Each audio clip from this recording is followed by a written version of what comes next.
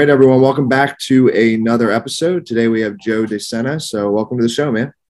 Thanks for having me. That was a hell of an introduction. Yeah. Well, no, so we leave that to our guests typically. So to start off, can you tell us a little bit more about you and what you do? Sure. I am a founder, CEO of a company called Spartan. We are, I don't know if you guys know LVMH. LVMH is a house of brands, really cool brands, right? Luxury brands. We are a house of really hard, challenging brands. So Spartan, Tough Mudder, Spartan Trail, Deca, La Ruta, M2O.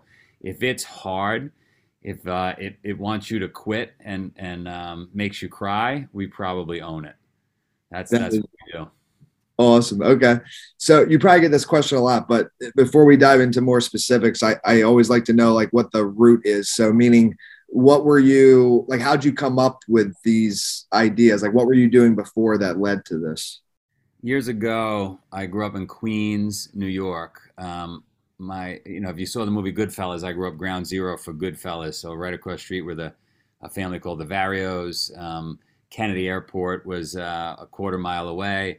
And if it was able to be stolen, it was probably stolen out of Kennedy Airport. People were going to jail. The food of choice was, pizza, raviolis, eggplant parm, chicken parm, cannolis. Um, Unhealthy environment, um, mentally and physically, right? Lots of cigars, lots of alcohol, fat folks. And my mom, whose mother, my grandmother, was dying of cancer. My mom walks into probably the only health food store in the early 70s on the East Coast. They got incense burning. It was like an old school, health food store. This is way before there was yoga journals or Lululemon or anything. And she meets a yogi. And the yogi starts telling her about a different way to live. You don't have to eat raviolis, right? You don't have to kill people.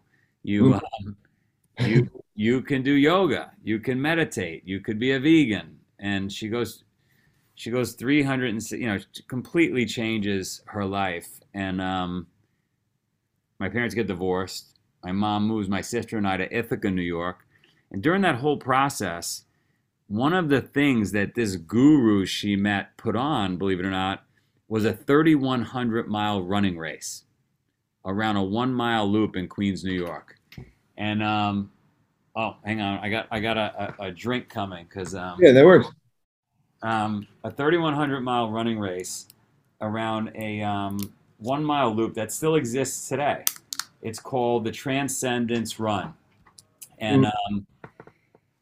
I'm young and I see this race and I start thinking, oh my God, the human mind is unbelievable what it's capable of, right? So fast forward 20 something years, it's the mid 90s, and I stumble upon adventure racing. Never heard of an adventure race, but it was basically a point to point race, 350 miles, self supported. I'm climbing mountains. I'm finding food. I'm freezing. I'm tired, usually with a team. And I understood what my mom was talking about all these years. I felt alive. I started roping people into it. I built better relationships. I became more resilient. I felt, like life was all of a sudden purposeful, and I couldn't get enough of it. Any race, anywhere in the world, the harder it was, I had to do it. I found that when I had a race on my calendar, I did the work. I went to bed early. I woke up early.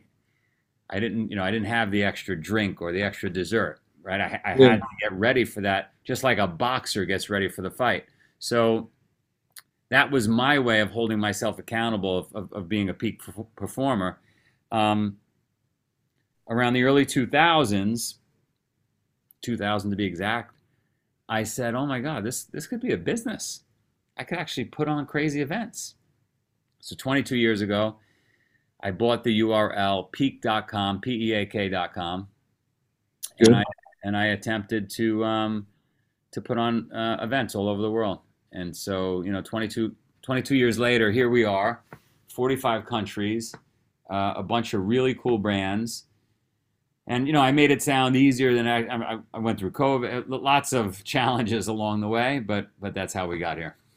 Wow, dude, that's so. I'm curious on because like what do you think the psychology of that is why, like, knowing that you had the race come up, why did that enable you to like commit more? Because like I've realized with myself, for me it's like other people, like I'll let myself down sometimes, but I'll never let somebody else down. So if it's like going to the gym or something, if I'm meeting someone there, I'll never be late, I'll never miss it. But if I have it on my calendar and it's just me, then I'm like, I don't really like, maybe I'll go, maybe I won't. So what is it? Is that what it is? Like the other people in the race, or what do you think it was? Yeah, when you actually write the check or swipe the credit card, and it's very rare you're going to an event alone, and Yeah.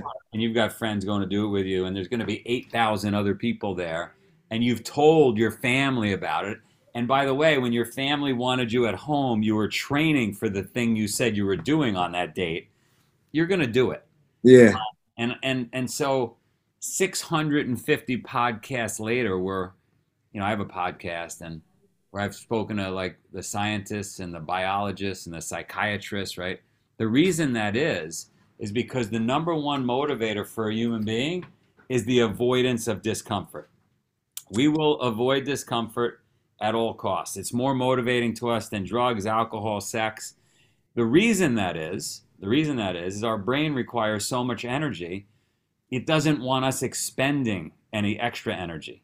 It doesn't want us to go out and freeze in the cold or melt in the heat or fall off a cliff. So it's constantly protecting us. It's kept us alive on the planet for 1 million years, right? And we've got to convince that brain, that monkey brain, that no, we're going to do something hard. We're not living, 20,000 years ago. We're living in a world that's pretty easy. We've got Uber Eats, we've got hot water. Everything is like not a threat. Matter of fact, it's so easy, it's a threat. That's the threat, right? I was literally thinking that. Yeah. So Instagram true. Is a threat. Netflix is a threat. Popcorn's a threat. The microwave is a threat. So the best way, because people email me all the time, Joe, how do you stay motivated? The best way to stay motivated, to stay healthy, is to have a date on your calendar. Yes, have friends that are doing it with you. Scream from the rooftops that you have that date on the calendar. If you don't believe me, think about school. Imagine a school where there were no tests. Would you study? Probably not. And you can go through a bunch of examples like that in your life. You're not, look, the 1%, the 0.1% of people are going to do the work, but everybody else is not going to do the work. Yeah, no, that makes sense. What is so out of all those different brands you mentioned, what's the hardest race out of all of them? Depends on the discipline. The way you have to think about our brand. Imagine you and I owned a giant Olympic swimming pool, and in one of the lanes we had freestyle swimming, in another lane we had breaststroke, in another lane we had butterfly. So really, it depends on the discipline. But if you're a mountain biker, the hardest mountain bike race in the world, the first mountain bike race in the world is a race called La Ruta in Costa Rica. We own that race. It's Lance Armstrong said, hands down, toughest bike race he's ever done, period. End of story. Yeah. So, Yeah. when you're ready, we're signing you up for La Ruta. Matter of fact, anybody listening should go to Project 7 Spartan, and it's the 7 toughest race in the world, 7 different disciplines all around the world. So I would love it if you challenged you and your audience to do all 7 of those someday. Dude, that would be sick. Yeah, that would be awesome. It's on me if anybody wanted to do it. Okay. So anyway, if you were looking for a paddleboard race, well, we got M2O. It's the toughest paddleboard race in the world. It's in Hawaii. If you're looking for an obstacle race, probably our Ultra Beast World Championship, 24 hours. Hopefully next weekend in Tahoe, although the California fires are threatening the cancellation of the event. We'll see how that turns out. Tough Mudder, world's toughest Mudder, 24 hours of hell. You've heard of Tough Mudder. Yeah, I've heard of Tough Mudder for sure. Yeah. Is that the most well-known one? Tough Mudder? It's funny. I now know your economic background, like the white collar, maybe played a sport in high school school or college tends to know Tough Mudder. Everybody else knows Spartan. So it really just depends on where you're from. Okay, got it. That's funny. It's pretty funny. It's Yeah. done all over the world. So we've got a hiking business called Highlander Adventure. That's like 3 days of hiking. You camp out. It's pretty awesome. Um, we've got a fitness brand called Deca, Deka, which is really appealing to the gym crowd. So we got a bunch of them. They all suck. they, they all make you cry, Yeah. but they all motivate you. Dude, the paddleboarding one, like I was telling you before, I live down here in Miami. I go paddleboarding a lot out here. So I don't know that. How long is that one? It's 16 miles and a 32 mile. Woo, dude! I think you want a six pack. Do that. I think that's how you get it. You are officially signed up for the M2O now. All right, dude, I'm in. I would love to do that one. That's sick. Okay. And this is recorded, so I have to do it now. So, all right, I'm in. What I wanted to ask you next is, so out of all these races and stuff, what is like the best story you've heard of like a transformational moment for someone? And then has anything like really bad happened too? Like, I don't know, like injury or maybe you don't want to mention the bad thing. I'm just saying. No, the transformational stories are by the million, literally by the millions. Yeah. I had a guy in City Field come up to me and say, "Joe, I just want to shake your hand." He was teary-eyed. He said, "I'm a veteran. I'm now a fire department. I work for fire department, firefighter. I want to tell you, I had a gun to my head. I was about to pull the trigger, and I remembered I had a Spartan race the next week, and so I put down the gun." And he got all teary-eyed, and I got teary-eyed, and I said, "Listen, you're now racing for free for the rest of your life on me. Like, I'm never going to let you not have a date on the calendar." And I would feel terrible if something happened to this guy, right? Yeah. So anyway, so many stories like that. I mean, look, people do die. When you're running races at the scale we're running races across 45 countries, 1.5 million participants a year, somebody's going to die. If you and I put 1.5 million people in a room, somebody's going to die. For sure. When we get those phone calls, it sucks because the goal is to help people and lift people up and make them more resilient and build community. But it comes with the territory. For sure. How from the beginning, because to me, like marketing is kind of my main thing. So I can see very easily how this would spread because it's like it's a group type thing, right? So if you do it, then you ask your friends. So that makes sense to me. But from the very beginning, like how did you get it to spread from there? Or what was it like very small the first couple races? Or well, from the year 2000 to 2009, I got like 100 people to a race, and the races I was putting on were all very long distance. They were the wrong form, 300 miles. Who's going to sign up for a 300-mile race? But that's my mindset. That's where I was. sick. I would lie to people and tell them it was a barbecue, and then like I would literally just to try to make stuff happen. Yeah. Hold on one second. You hold on one second. Yeah, no, you're good.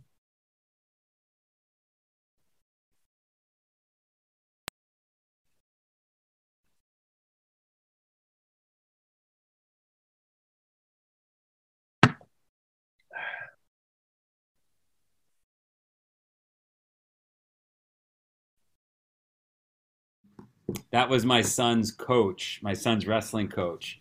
Got it.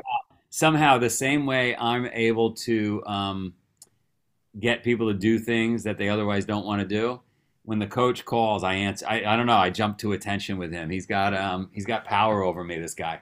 Well, for sure. Yeah. No, it makes sense though because he's with your kid, right? So Yeah. I would pick it up. Me too. So those early years, those first 9 years, impossible to get people. 2009, I changed the format. We changed the format. We made it 3 miles, 8 miles, 13 miles. We made it more of a military-inspired obstacle race. It was doable. That was around the same time Facebook was coming into a big existence. CrossFit was coming into a big existence. Tons of military coming back from the Middle East. So it was a But and the other thing, let's not forget, this is big.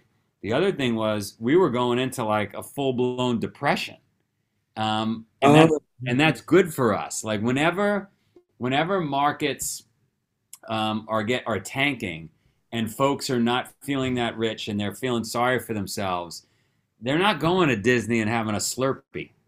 They're coming to us, and yeah, they're doing rope climbs and burpees, and so all around the world, whenever a country's having trouble, we're thriving. yeah, interesting. I'm Yeah, the, no, I'm the that, only guy praying for depression every day. hey, well, you're in a good spot now. I mean, that's Yeah. like what a lot of people, I don't know, a lot of business people that I watch on like YouTube and stuff, they're saying it's coming. Well, we're already in a like recession right now, aren't we? Something like that. A little bit.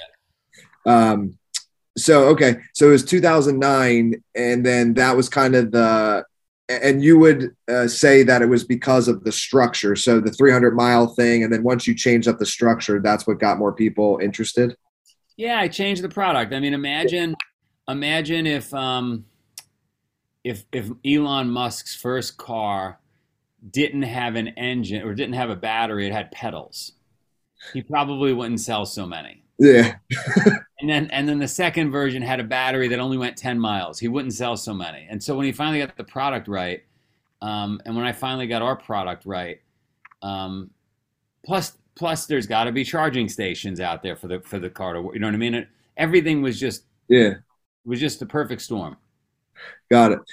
So but then it was like, although it wasn't overnight, when did you get to the like 1.5 million participants per year? And is that kind of been steady then for a while? Or and then tell with COVID, like what was that? Did you have to take a break from things or A break. well, meaning like with the restrictions? And You you have don't no, have to, we can go as deep into that as no, you no, want. no, no, no, no. So first race under the new format, late 2009, early 2010, gets 700 participants. Okay. That grows to 1,500 to 2,500. Before you know it, we got 10,000 people at an event. Got it. Yeah. There's 6 or 7 events going on. Before you know it, we're up to 20 events, 50 events, 100 events, then 350 events. And so it just took time. By 2019, we're top of our game. We bought out our competitor Tough Mudder. We added some other brands. We're high-fiving each other. We finally made it, right? All these years of building this thing, 19 years, it was all worth it. And then COVID hit. Mm-hmm. COVID shut us down globally. We lost $50 million. We lost more money than we ever made in the 20 years we were in existence. We lost. Completely upside down, furloughed a bunch of people, hung on for dear life, and now we're just coming out of it. It's been the hardest 2.5 years of my life, hands down. Yeah. It'll make an amazing documentary on how the hell I am standing here doing a podcast, but you have no idea what this has been like. Yeah, no, that's why I'm like, if you can see my face, I'm like, you seem actually very like calm right now. Like I'm so punch drunk that and so beaten and battered that I'm just rolling with it, you know. got it. Yeah, I think like you said with the documentary, and yeah, whether you're religious or not, you know, God works in mysterious ways, I think. So in the end, I think somehow it will be, I don't know. I don't want to say it's like a good thing, but I think it'll work itself out. Because if anything, from what I've seen, being down in Miami, it's so open down here compared to other places. I think people are seeking these things more than ever. So you'll probably see like a multiplier. Yeah, I think next year is going to be our year. I just launched something big. You're going to love this. Yeah. To help us dig ourselves out of this hole, I said, you know what we're going to do? We're going to launch a global pass for the first time. You're going to be able to buy a pass for $3,000. You could race, any brand, anywhere in the world for 9 years. $3,000. You can do anything you want for 9. I'm going to fill your calendar for the next decade. Yeah. And then, because we're building this awesome monument in Sparta, you'll be able to have a stone your name associated with it in Sparta, where you could put your ashes after you're dead. Put your Yeah. ashes on it. So now imagine this big statue of this Spartan helmet, the 300 tombstones around it, and then you and I are buried next to them for eternity. So, Yeah. a decade of events and a stone to remember you in Sparta, Greece. I love that idea, especially because with the amount of races you have for only 3 grand, like what does a typical like one race normally cost? Like $100 or something? About 125. So, you Oh, know, yeah, if you that's, did 10 races a year and yeah, you calculate, I mean, this thing should trade for $5,000 or $6,000. definitely. You know, so and then we're gonna do one special event every year just for the pass holders. Nice. Okay, got it. Yeah, man, that's awesome because I know I've never done these, but how I heard of Tough Mudder is my friend. I have a lot of friends that do it. Like you said, you know my economic status or something like that. How you said is, and they love it. Like they'll do it. I probably for the rest of their life. So I think when people start this, that's probably the biggest thing is like getting people to do the first one. But once they do it, they're probably bought in for life. They're bought in for life. So Yeah. you're in Miami. When we Yeah. hang up, I want you to look up or shoot me an email. Anybody could email me, joe@spartan.com. Shoot me an email, and I'm going to hook you up. I want you to round up 299 other people. It's free, no charge. I'm going to Okay. hook you up to do one of our events in Florida, and you're gonna energize your entire community. It's going to be unbelievable. You That guys, would be awesome. it's like going to war. It's like going to war together. Dude, yeah, that would be so fun to do in Miami too. I'm looking at the beach right now. It's right there. So that would be sick. I wanted to ask you too, because I just want to make sure we don't skip over this. Our like part of our main audience, because of the business I run, it's called Authors Unite. And so a lot of our audience are people that want to be authors or are already authors. So I saw one of your books or both of them are New York Times bestsellers. So what was couple questions there. What was like the process of writing your first book? Like what was your like method for doing it? The book it was being written in my head for a long time. And I think somebody came up to me at one of the races and said, you should do a book. And I already had this in my head. So I got somebody to help me and I vomited up like on a recording Yeah. all my thoughts. And this gentleman helped clean it all up for me. And I went back and forth 20 times and kept editing. And a friend of mine who reads like 5 books a week said, listen, you could be editing this thing forever. At some point, you got to just put a stake in the sand and say, let's go. And we said, let's go. We had a big, rabid community. We were lucky. Most authors don't have that already, right? We had the business first. And I don't know, New York Times bestseller, whatever, but it worked. And it was very, very popular. And it got translated in tons of countries and languages. It was a big deal. I don't think anybody in my family's read it. I don't think they recognize that I'm an author in my house. But, but people like it. And and then I started getting asked to write other books or whatever. I'm always writing books. I'm always 2 or 3 books ahead. I've got 3 books in the hopper right now that Oh, that's awesome. yeah, and what I do, I'm sure the authors listening, this will make no sense at all. What I do is I'm always working on a book. I'm always polishing it. I meet somebody and I'm like, hey, can you help me with it? And I keep iterating and iterating it. And then all of a sudden, the universe will just put somebody in front of me that says, hey, you should do this book on this or that or whatever. And I'm like, oh, I got one. And it just happens. And that's happened. I think I just published my 1, 2, I don't know if I've done 4. I think 4 books. Yeah, I was looking at it. I'm looking through on Amazon right now. You have a lot.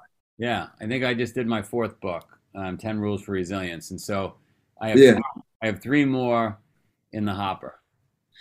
Dude, that's incredible. And I think what you just said, basically that's when it's like preparation and luck meet each other, right? So you're like prepared. You're always ready for that moment to happen when that person comes, especially. Yeah. So wait, those 3 so you're actually like writing three simultaneously, or you have three ideas and you're doing one by one?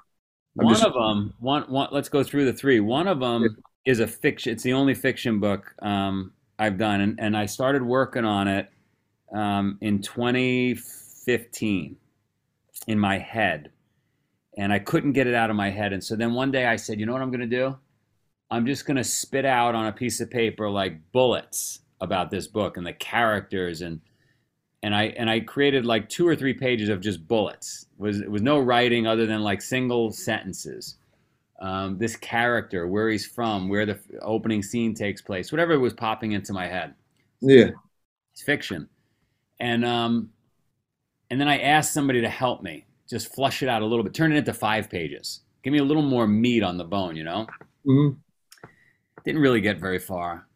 And then I was in an ultra run, and I wasn't in great shape. It was a 50-mile run, and I heard that at mile, 18, we had to be there by a certain time, and if we didn't make it there in time, we were cut.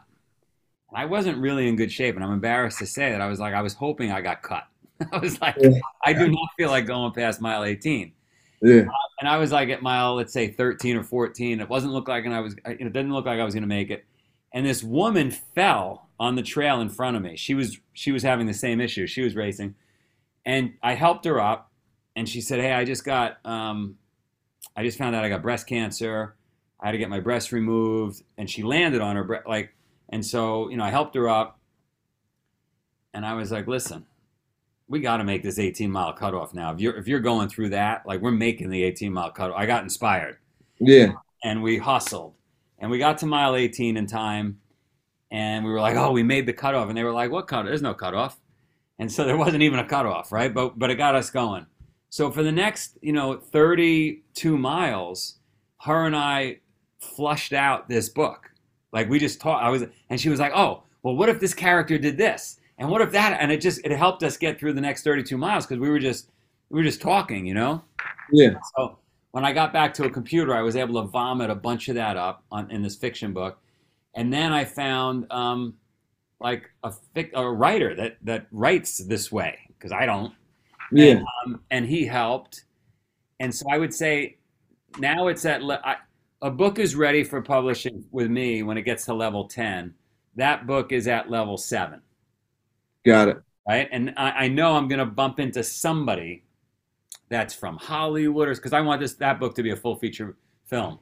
Yeah.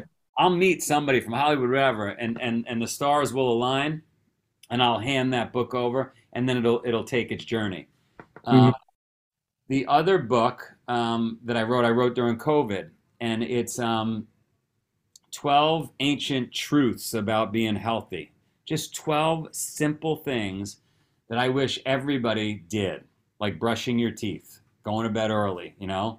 putting your phone on airplane mode. Anyway, I got 12 things in there. It's a tiny little pamphlet, and my dream would be that book would sit at checkout counters the same way 5-Hour Energy sits at checkout counters. That little thin pamphlet would sit at checkout counters. There'd be 50 cents. And every truck driver, every person that's going in to grab some really sugary drink and a bar Yeah. would grab it, and maybe it would change their life. I don't want to make any money with that book. I just want it in everybody's hand. Yeah. And then the third book, Ben Askren, he's a fighter in the UFC. He Oh was, yeah. Ben. Mhm. So Ben and I met serendipitously, I don't know, a year or two ago, and he said, "Hey, I want to work on this book. I got this idea." And I said, "Well, maybe I could help." And so him and I have been working on a book, and I would say that's at level 5, that book. And he was just bugging me the other day and saying, "What are we gonna do?" And I said, "Just bear with me. It's got to go to the next level. I don't know what's gonna happen in the universe. Just bear with me." Yeah. So No, wow, so on the second one, what are, not asking for all 12, but what are like a couple that you would mention that like are like easy? It seems like it's a book that it's or they're like things that maybe are commonly overlooked, but they have a big impact on your health. So like what are a couple? super, super simple, but people don't want to do them. Yeah. And the book is called Ready for Anything. And you could find it in the Spartan digital ecosystem. You could download a PDF.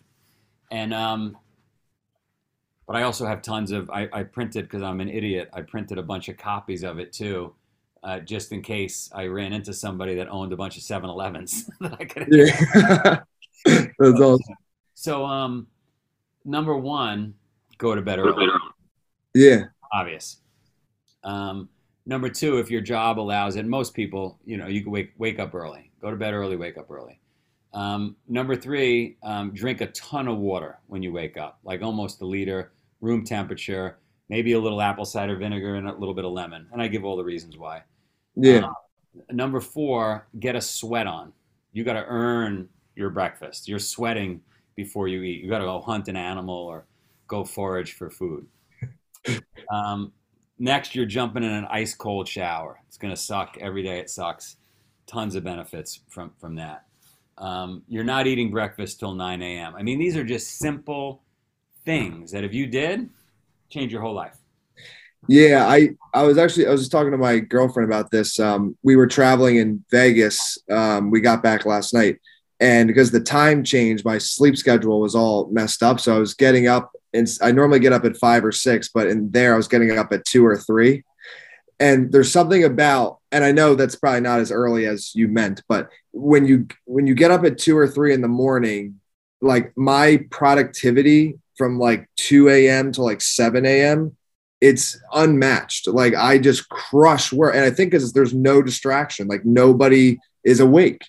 So I don't know, if you're trying to get something done, that works the best for me rather than trying to stay up late. I'd rather go to bed at like 7 p.m. or 8 p.m., get 6 hours, wake up at 2 and just crush it. So I don't know, that works for me. And then I'm actually about to buy this. It's called Edge Theory Labs. It's like a, have you heard of it? It's an ice bath that you can actually travel with. So it's like 15 minutes to set it up. And then it like fits in a backpack, and it's really cool. So, because I tried an ice bath down here in Boca. One of my friends has one, and dude, that is life-changing. 3 minutes. You feel good for like 6 hours after that. It's 1,000%. Sucks getting in, but it's great getting out. I have to say though, like, because I've tried, I can't do the cold. I mean, I can, but the cold shower, it's like freaking like cold bullets just hitting you. That sucks. The ice bath sucks too, but after about 10, 20 seconds and you find your breathing, you can kind of zone out. Like it's the cold shower is just, that's hell. I think that's hell. I do it every day. I used to do it as a kid. Yeah. Because everybody in my neighborhood was going to jail. And I was just wondering, was I tough enough? And I'm just so crazy that I was like, I guess I got to test myself. And I started those cold showers when I was a kid. Damn, that's wild. And what are so I know it like increases, I think because I've read some stuff, so it's like 200% dopamine increase and then inflammation. What are some of the vagus nerve, the connection between the brain and the body, increasing circulation, boosting immunity? Like it's just off the charts. So many benefits. Yeah, and it's like free. It's so crazy. Like most people still don't do it, but it's so significant. And actually, I know Rogan, he does that, and then he goes like sauna, and he goes like back and forth. So I think there's other benefits too if you like. Old news. The folks in Sweden and cold Russia, they've been doing that forever, back and forth, cold, hot, cold, hot. Dude, yeah, there's people that go viral on like TikTok. I think they're Russian, and they just like go out back and they just jump in, like they do a circle in the ice, just jump in. The Eskimos will take the babies, a young kid, and put them in ice cold, cut a hole in the ice, put them in ice cold water when they're young. Really? Wow. Yeah. I didn't know that. That's crazy. So I just curious, because I help people do this. So I'm just curious, you had already built a community, which is different. Like a lot of times authors, like they have a business, but the book is kind of in the forefront. And then that's like leads to build the community. So for you, like, did you have like a marketing plan behind it, or you literally like, there was just so many books bought and then it ended up hitting? Yeah, there was just so many books bought because we were lucky we had that community already. That is amazing. Give me 1 sec. Somebody's at my door. I'll be right back. Fine.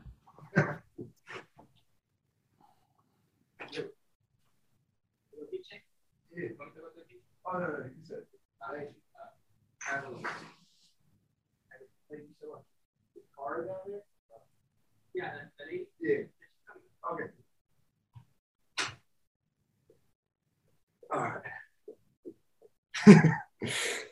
This is a funny interview in the sense of the phone call and then, but we can edit. It's not a big deal.